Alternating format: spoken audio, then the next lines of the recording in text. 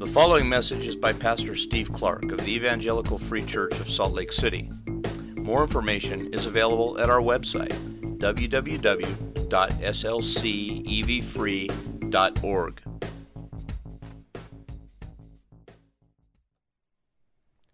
It is nice to be able to, again, have a kids' worship time. I imagine some parents are appreciative of that too.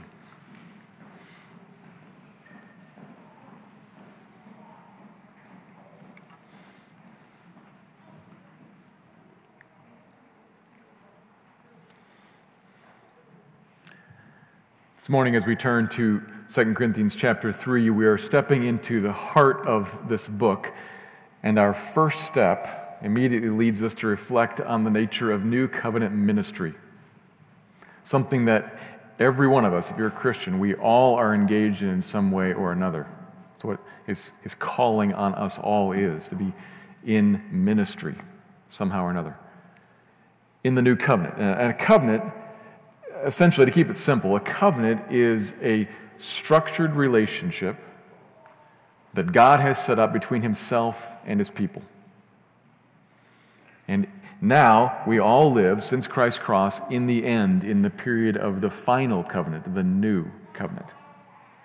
So what's this time like? What's new about it? And what does that say about what's come before, about what's old? Well, those are some of the issues that Paul's going to be addressing, especially in chapter 3 going forward. But this morning we look at new covenant ministry, and specifically how God equips for and accomplishes this ministry.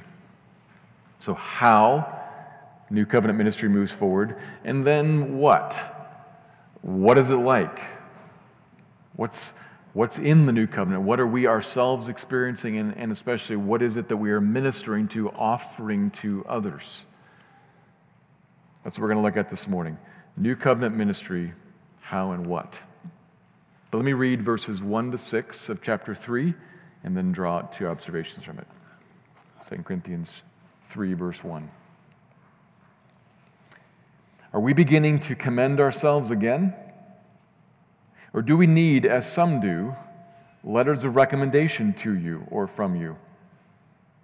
You yourselves are our letter of recommendation, written on our hearts to be known and read by all. And you show that you are a letter from Christ delivered by us, written not with ink, but with the Spirit of the living God, not on tablets of stone, but on tablets of human hearts. Such is the confidence that we have through Christ toward God. Not that we are sufficient in ourselves to claim anything as coming from us, but our sufficiency is from God, who has made us competent to be ministers of a new covenant, not of the letter, but of the Spirit. For the letter kills, but the Spirit gives life. 2 Corinthians chapter 3. Two observations. Here's the first. New covenant ministry is dependent on God's equipping. New covenant ministry is dependent on God's equipping. It comes from him. Yes, it comes through us, but it comes from him. That's what we're going to be working towards here this morning, but we've got to kind of pass through a few things to get there. Verse 1 ties in very closely with what we saw last week as Paul anticipates his critics. There are some critics there in the church in Corinth, hearing him say, verse 17, I'm a man of sincerity. I am commissioned by God. I am speaking in the sight of God. I am in Christ. He hears them hear that and say, there he goes again. He says, he himself says to us that he's commissioned by God. Did he give you any references? Did he bring any letters of recommendation from anybody else other than himself? Like we did. Surely when these guys arrived in Corinth, these opponents of Paul, they came with some letter of recommendation from some religious authority. It was a common thing. Paul himself did it sometimes, we can see in the Bible. When he was sending on someone to another church, he would write a letter. It's not a bad thing, but Paul's saying, surely I don't need a letter to you about me. nor do I need a letter from you to some other church somewhere else, because, verse 2, you yourselves are my letter of recommendation, written on my heart. Not carried in my pack or in my pocket or somehow, but you are a letter on my heart, which certainly does strike a note of like affinity or affection, but really it's about certainty. Like we might say, I know something in my heart. What he's meaning is, I'm certain in my heart I have this letter, you.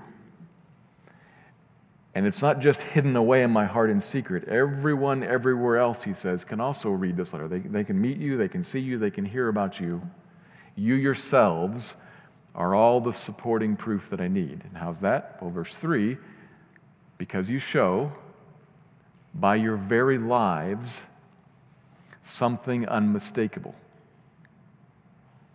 The Corinthian believers are believers in Christ. Their lives reveal Christ's work. They reveal Christ's imprint, his changing power on them. And how did that happen? Well, he says, they are a letter from Christ delivered by Paul. Essentially, he's saying, are you guys Christians? Are you Christ followers? Do you believe the gospel? You see the cross as your only hope for forgiveness. Do you know that you need forgiveness? Do you understand that? And do you hate your sin? And do you long for the return of the Lord? Yeah? Well, how did that happen? And the only reasonable answer they can give is through what you taught us, Paul. Through what you showed us, Paul.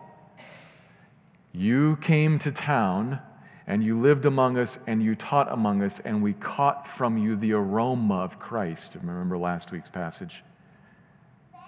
We saw something in you. We heard something off your lips. We smelled something. And what the aroma was to us is it struck us as life for our life, and we believed. And Paul's point is, exactly, I rest my case. And really, he could reasonably stop there. That should answer the question and blunt the danger. See, it's worth realizing, if you get inside this a little bit, this is not just Paul like ticked off and defensive. He's kind of irritated that they're slighting him. There's a danger here that he is importantly and helpfully addressing. Because Paul really does know that he really is the apostle from God. He really does believe, verse 1, Paul, an apostle of Christ Jesus by the will of God. He understands that, and so he realizes to have the church separated from him, setting him aside, doubting him, questioning him in some way or another, is to have the church separated from God and from God's word and God's truth. That's a danger. So it's worth him reinforcing the point. There is real evidence that I am God's chosen apostle. The existence of your changed lives, not just change in some random way. People's lives change in all kinds of different ways, but changed in this way towards Jesus, towards his cross, towards hope in the God who raises the dead. It's evidence to trust me and follow me. That's his point he's trying to make with them, to kind of bring them back to him, and that's a point worth noting for the church even today, for us, to realize that.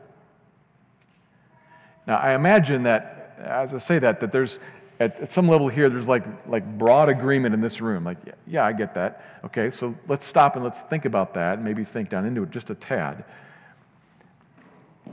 No one can set aside Paul or Paul's teachings and still have any hope of holding on to God. Though a lot of people try today. Not here overtly, but a lot of people try out there. A lot of people call themselves Christians and set aside Paul or some pieces of Paul, particularly when you bump into something that Paul writes from God that our culture strongly disagrees with today.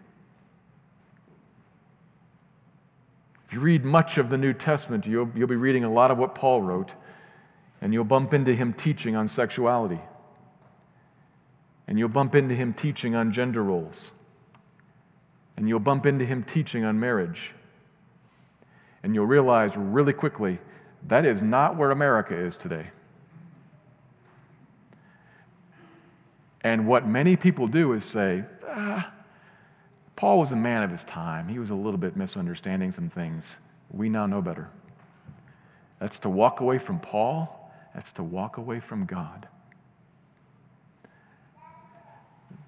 Paul is the apostle of the Lord, and what he writes is God's command to us and God's instruction for our life.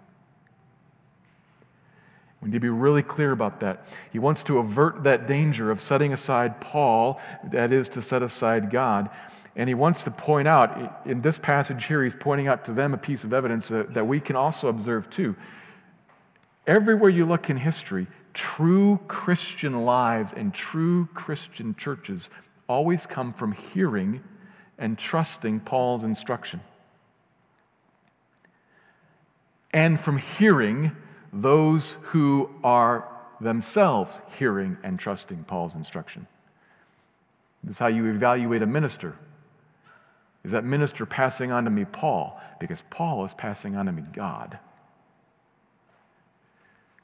There's the same evidence that we can look at around our lives and back through history that the Corinthians could look at in their own lives and in their own recent history.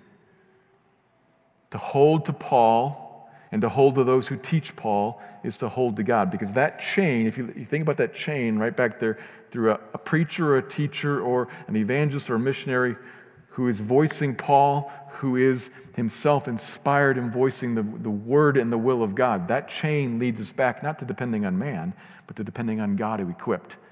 And that's actually the point I'm trying to make here this morning. To lead us back to the God who equips. So there's a note there, there's a warning there about not setting aside Paul, but the real point here that I'm trying to emphasize is the God who equips. Let's not turn directly to that. Look back at the beginning of verse 3, and then especially verses 4 and 5. Notice here Paul's repeated certainty, his just rock-solid assurance. He's got a lot of confidence here. I know you are a letter from Christ delivered by me. That's kind of confident. Verse 3. Such is the confidence that I have through Christ towards God. That's verse 4.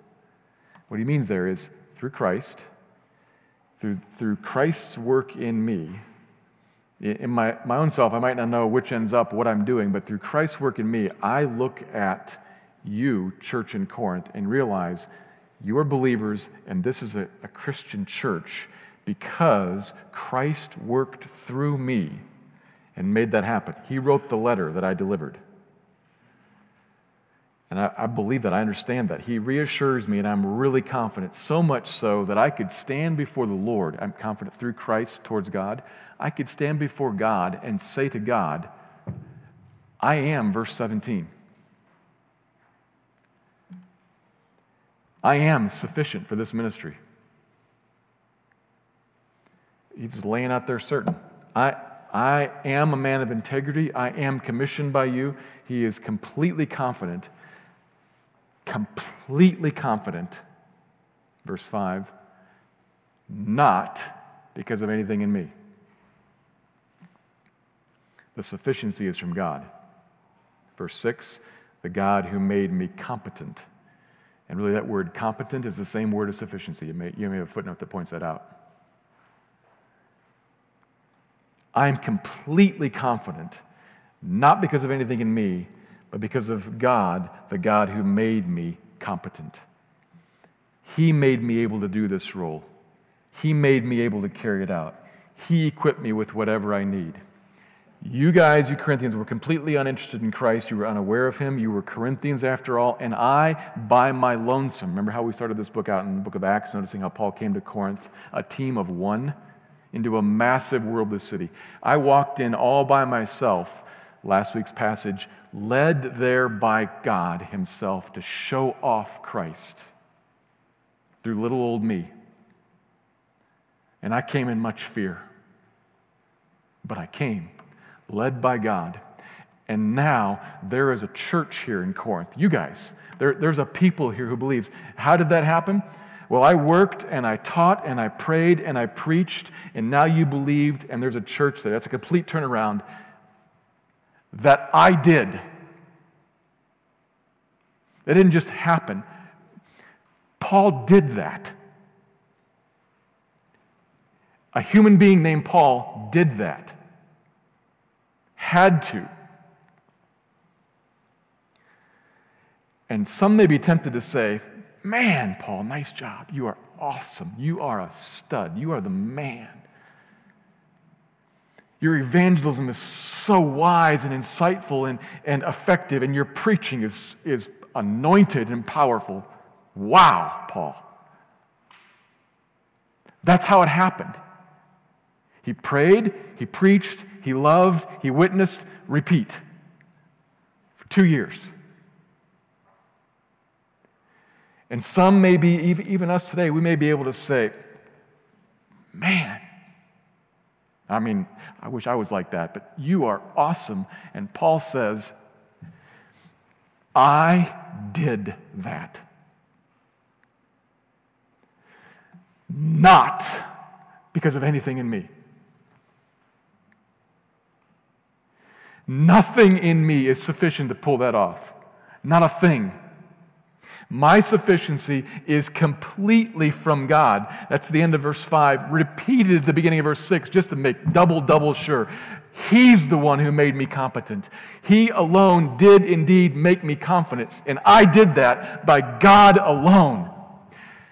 You feel the tension there? You got to hear and feel this tension if we are ever going to hope to step into the role that we are called to, New Covenant ministry. Because you got to hear, I did that. I did that. A human being did that. Because we're human beings. We have to do it. Us. There's a line in a book that actually Bryant mentioned this morning. There's a line in the book that whatever else is around that, I won't all vouch for it all, but the line says, God's plan to reach the world is the church. There is no plan B. Human beings, I did that. We must do that. And then we got to be equally double, triple, quadruple sure, but not of ourselves. There's nothing in us that can make us do that. Not a thing, not one thing. It's all from God. He equips. And we got to hold both of these things, because if you lean too hard on this side or you lean too hard on this side, you'll be either inactive or proud. Those are we got two rocks that we often run into and flounder on one of those two rocks. We got a rock of inactivity that's largely driven by fear, I think. I'm a guy by myself walking into this massive city of Corinth. If you recall from the beginning, Corinth is like a combination of New York and Los Angeles and Miami with a little bit of Vegas thrown in. And by myself, I'm going to walk in there and plant a church? Are you out of your mind? That is never going to work. I can't do that. Who knows what I would say and how I would do it and what they would respond with.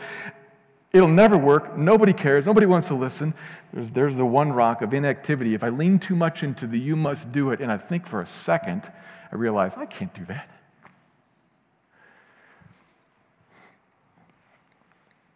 But if I lean too much into the God does it, then I'll just leave it all to Him and I'll trust the sovereignty of God.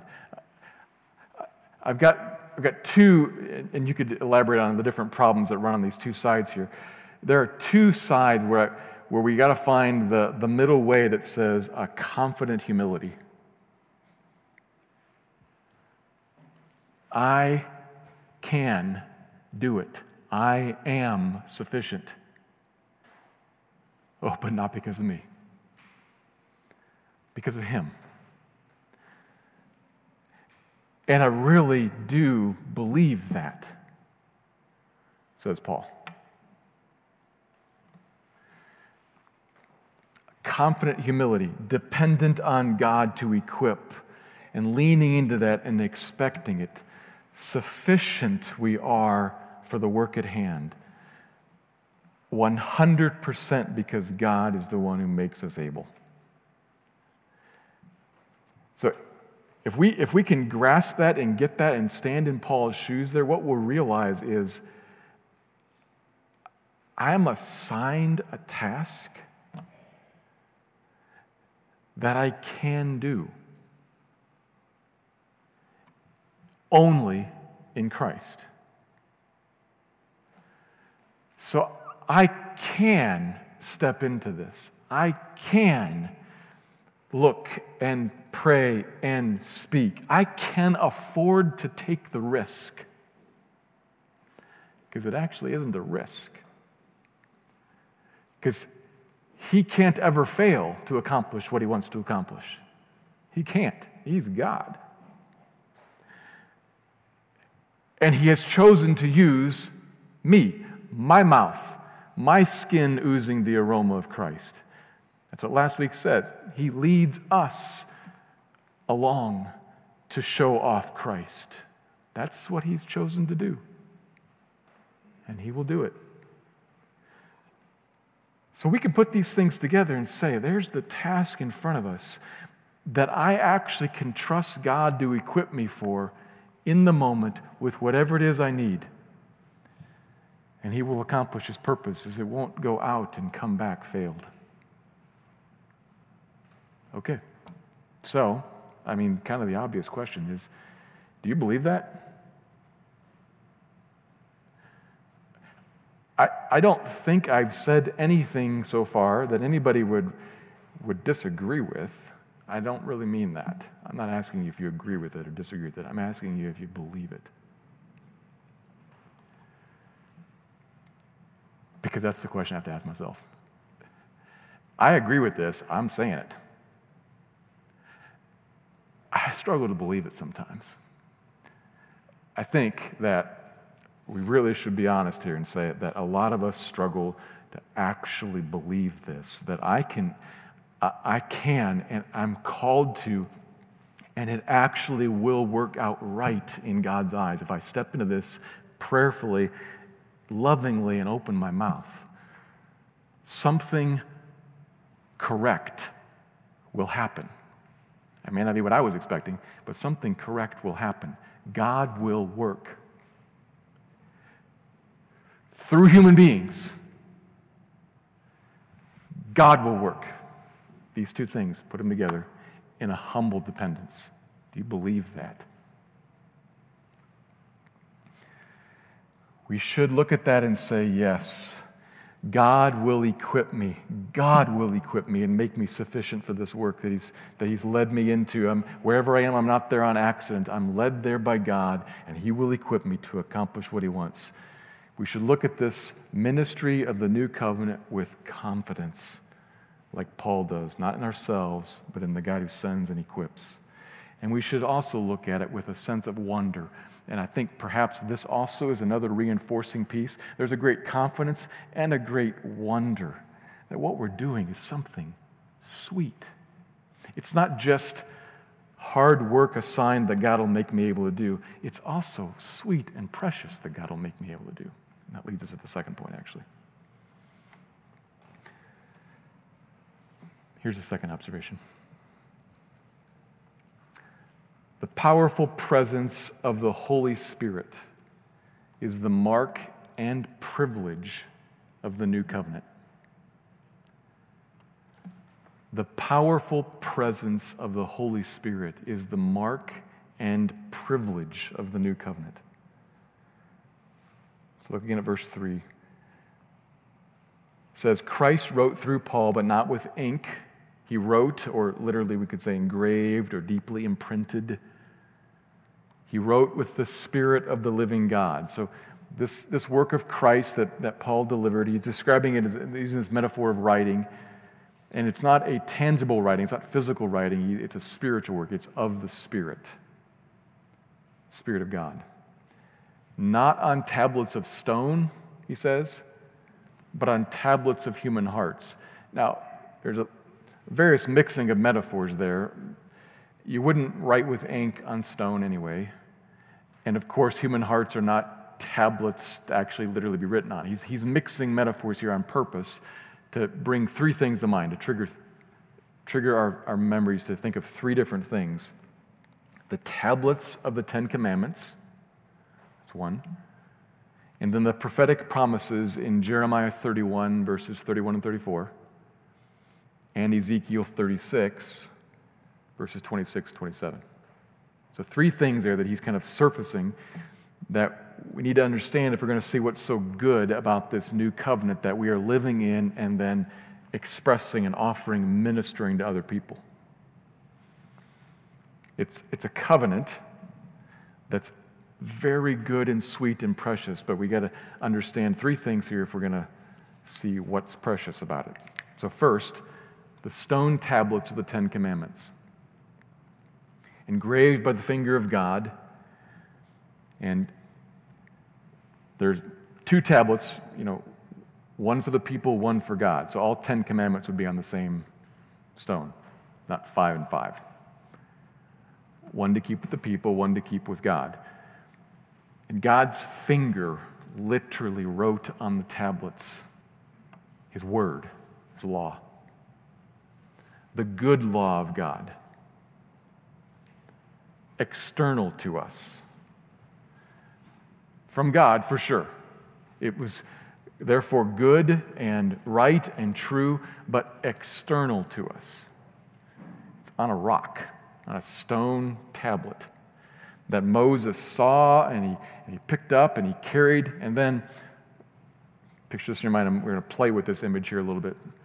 Imagine Moses grabbing that tablet and walking up to you with that tablet and pressing it against your chest. And you feel the hardness of it when he does that. And you get some sense of the weightiness of it. It's a big rock against you. And you see the seriousness, and Moses is standing like that far from you. You see the seriousness in his eyes. After all, he received this rock from God on a smoking, shaking mountain. And when he tells you about it, you also hear in his voice the sweetness of the promise, because he holds it against you and says, this also from God, friend. God said, do this and you will live. Do this and it will go well with you, and you will live long in the land, and you will prosper and flourish. So it's heavy and it's weighty and it's serious and it's sweet. And then Moses, pressing it against you, physically, tangibly there, he pulls his hand away. And what happens? The tablet falls off of you to the ground and it breaks. Because it never got in. It only got on you. It was against you, but not within you, into your heart. That's the nature of the old covenant. Its requirements and blessings from God. And suppose that you're standing there and you are an earnest and thoughtful and concerned Israelite back in the day, the old covenant. Think about this, because this shows us some of our need for a new covenant, some of the sweetness and preciousness of what's been provided now. But you live in Israel back in the day, and God's law given to Moses, it comes to you, and you hear it, and you hear God's voice in it, and you hear His majesty and His promise, and you recognize the importance of obeying all that God has said. And the Spirit of the living God, and we can speak of the Spirit of the living God in the Old Testament, because He's the eternally existing third person of the one God. He existed in the Old Testament and before, and He was active and ministering in the Old Testament. We can speak of Him in the Old Testament, in the time of the Old Covenant. He exists and He's active in the moment as maybe you hear the scribes teach the law of Moses. Perhaps in the temple courts where God uniquely dwelt. And God's Spirit hovers over that time of teaching, and you recognize it as good. So what is the Spirit doing in that moment as it comes to you? Well, perhaps the Spirit is reigning over circumstances such that you are actually present in the temple at the time when the scribes are teaching. Maybe He arranged the whole thing. You can read several incidences in the Old Testament where the scribes gathered the people and they explained to them the law, or they taught, or they read it. And maybe the Spirit is present at this moment where you're standing there and He's giving the scribes words that are clear and illustrations that are powerful so that you hear it. And like we read about, you're struck in the heart, you're grieved, you're encouraged. Something happens and the Scripture is clear. You have a mind to understand it, and the Spirit clears away all distractions, and you imagine, you see it vividly, the awfulness of God's curse and the beauty of God's promised blessing. We will live long in the land of milk and honey that is not ours, that we did not earn, but that God gave to us, provided for us. He is such a good and loving, kind God to give us this and to offer it to us. I want to follow Him. I want to walk with Him. I want to obey Him. That's the Spirit of God's work in the Old Testament. On you, the earnest Israelite, sitting in the temple listening to the scribe elaborate on the law. But all of that, at its best, was like Moses, pressing the tablet against your chest, and now then, maybe, as he pulls away his hand, real quick, wrapping you in tape to hold it there. This gigantic rock. That as you look at it and you hear it and you reflect on it, is sweet, but it's a big rock stuck on the front of you. A burden to carry. But I want to because it's so good, and the promise is so sweet, and the cursing would be so bad, and I want to. But the aching muscles in my back keep telling me that something's not right about this. Is this what it's supposed to be? Which, ironically, is how some people who regularly go to church today feel. When they hear and see all these good things coming out of the Scripture, and they recognize them as right, and they want them, and they want to take part in them, but it just feels heavy and challenging, like a task or a job. Some people who regularly come to church but are not yet Christians. They bump into what's good, and it's a burden to them that they want but can't. How long can I carry this? I don't know, much longer. That's life under the law. It's life under the old covenant. Fundamentally, it's taking something good and right and tacking it onto the outside and not renovating or renewing the inside.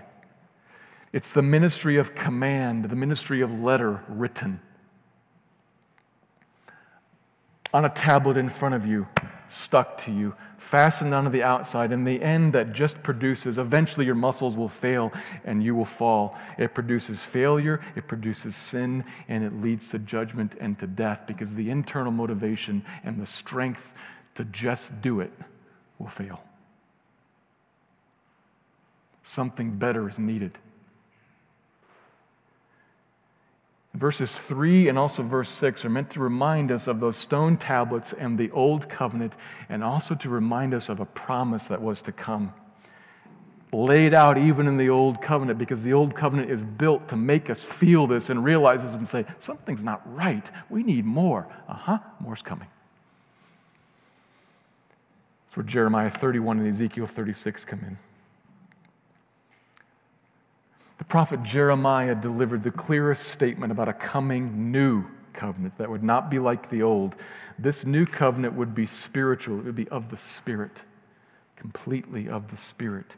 It would dispense with applying the law externally, and instead would write the law on our hearts on fleshly tablets.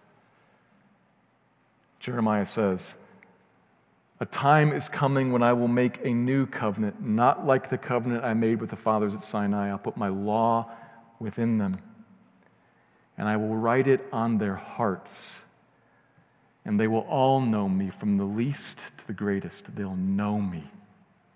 Not just know about me, know me. Relationally commune with, unite with me, intimately, personally. I'll know them at the heart level." That's Jeremiah promising a coming new covenant. God then now doing a great work in the heart of people, like Ezekiel alludes to. I will give you a new heart, God says in Ezekiel, and a new spirit I will put within you. That's a new human spirit. I'll give you something different inside. How? He continues, I will remove the heart of stone from your flesh and give you a heart of flesh. And I put my spirit within you, not the spirit around you or over you or occupying the temple courts where the scribes teaching. I put my spirit actually inside of you and move you, cause you to walk in my statutes and be careful to obey my rules. That's Ezekiel 36. God is going to do a new work. He says, centuries before, I'm going to do a new work. I'm going to act not around you or over you. I'm going to act inside of you. I'm going to put my spirit in you. And there's no longer going to be any taping of the law to the outside of you. There's going to be a writing of the law inside of you that's going to make you, I'm going to move you, not just tell you that you should, I'm going to move you to follow. I'm going to equip you to move you to follow my decrees. I'm going to do a work in you. God says that. And that'll make you different inside a new spirit. I'm going to take more than just a good word. I'm going to press it into you so that you become increasingly different. I will cause you to walk in my statutes. I'm going to make you different. So what happens in you is you become actually more like me. I'm going to make you more loving and more joyful and more peaceful. I'm going to make you more patient and more kind and more gentle and better self-control. I'm going to grow some fruit in you and make you a different person, which is the person that you're supposed to be, the person that you were made to be, the person that thrives and flourishes. It's real life. I'm actually going to make you a real image bearer of God, equipping you so that when you walk down the street in some city somewhere, you'll smell like Jesus. What will come off your lips will be like Jesus.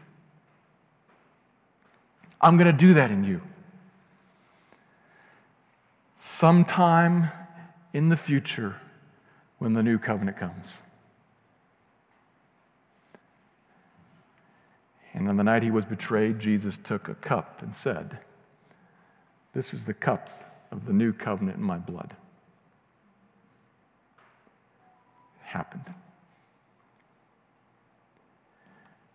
Christ went to the cross, a sacrifice that made a new covenant, which would have, if they were thinking, would have sent their minds running back to these three elements, and they would have thought, oh my goodness, what a privilege. We've been waiting for centuries to untape the stone, and you're actually going to put it inside of us right now. Write it on our hearts right now. Change us right now. A new covenant. And you will know me, every single one of you. You will know me. Not mediated through the leader. You will know me. From the least to the greatest. I will remember your sins no more. For sure, that's good. But that's so that you'll know me and be changed. I'm going to do that. The new covenant. He changes us on the inside and gives us fellowship with the Almighty One. This is what you and I experience now, and even more so, this is what we are offering to others. We are ministers of a new covenant, not of the letter of the law, but of the Spirit. By the letter of the law, he doesn't mean the exactness, he means the old covenant. We are not ministers of the old covenant. We are ministers of the new covenant. Sometimes some of our problem is we actually think of ourselves as being ministers of the old covenant, that we're trying to walk up to somebody, tape a law to their chest, and convince them to carry it, and we know they won't want to. Who wants to do that? I don't like doing that, but I'm supposed to convince you. No.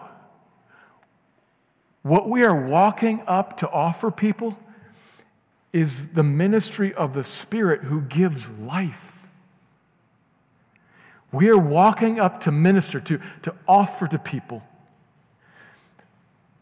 something that inside of them will make them different and really, fully, legitimately human. Will make them right and will bring them forgiven into communion so that they know the living God as a friend and not as an enemy. We are ministers not of a burden that produces death, but of the Spirit who produces life. We're ministers of the new covenant that we live in and enjoy ourselves and are offering up to people, all of whom are weary and heavy laden. And we're saying to them, here's where you find rest. Here's where you find changed life. Here's where you find communion with God. Here's where you find joy.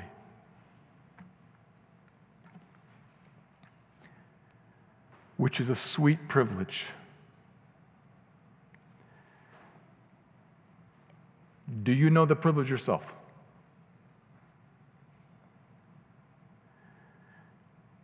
Would you walk into the room and, like the person, remember last week, who's eaten a lot of garlic recently, they walk into the room and you just eventually notice that? Would you walk into the room and eventually people would notice, it smells like Jesus. It smells like joy. It smells like life. Tell me, what's the reason for the hope that's within you? Would that happen when you walk into the room? It will happen if you experience this yourself, the new covenant and the Spirit living in you to change you and help you commune with God in person. You will experience Him. Lean into Him. Trust Him, not your own ways. Trust Him. Walk filled with the Spirit of God, which is walk given over to Him, walk looking to Him, walk dependent on Him, not independent of Him. This is a massive way that God equips us to be the aroma of Christ. And walking in with the Spirit, in communion with Him, pray and speak in Christ. We have to, in Him. This is life in the Spirit. This is new covenant ministry. It's what we experience ourselves and joyfully get to commend to others for their joy in Jesus too. Let me pray.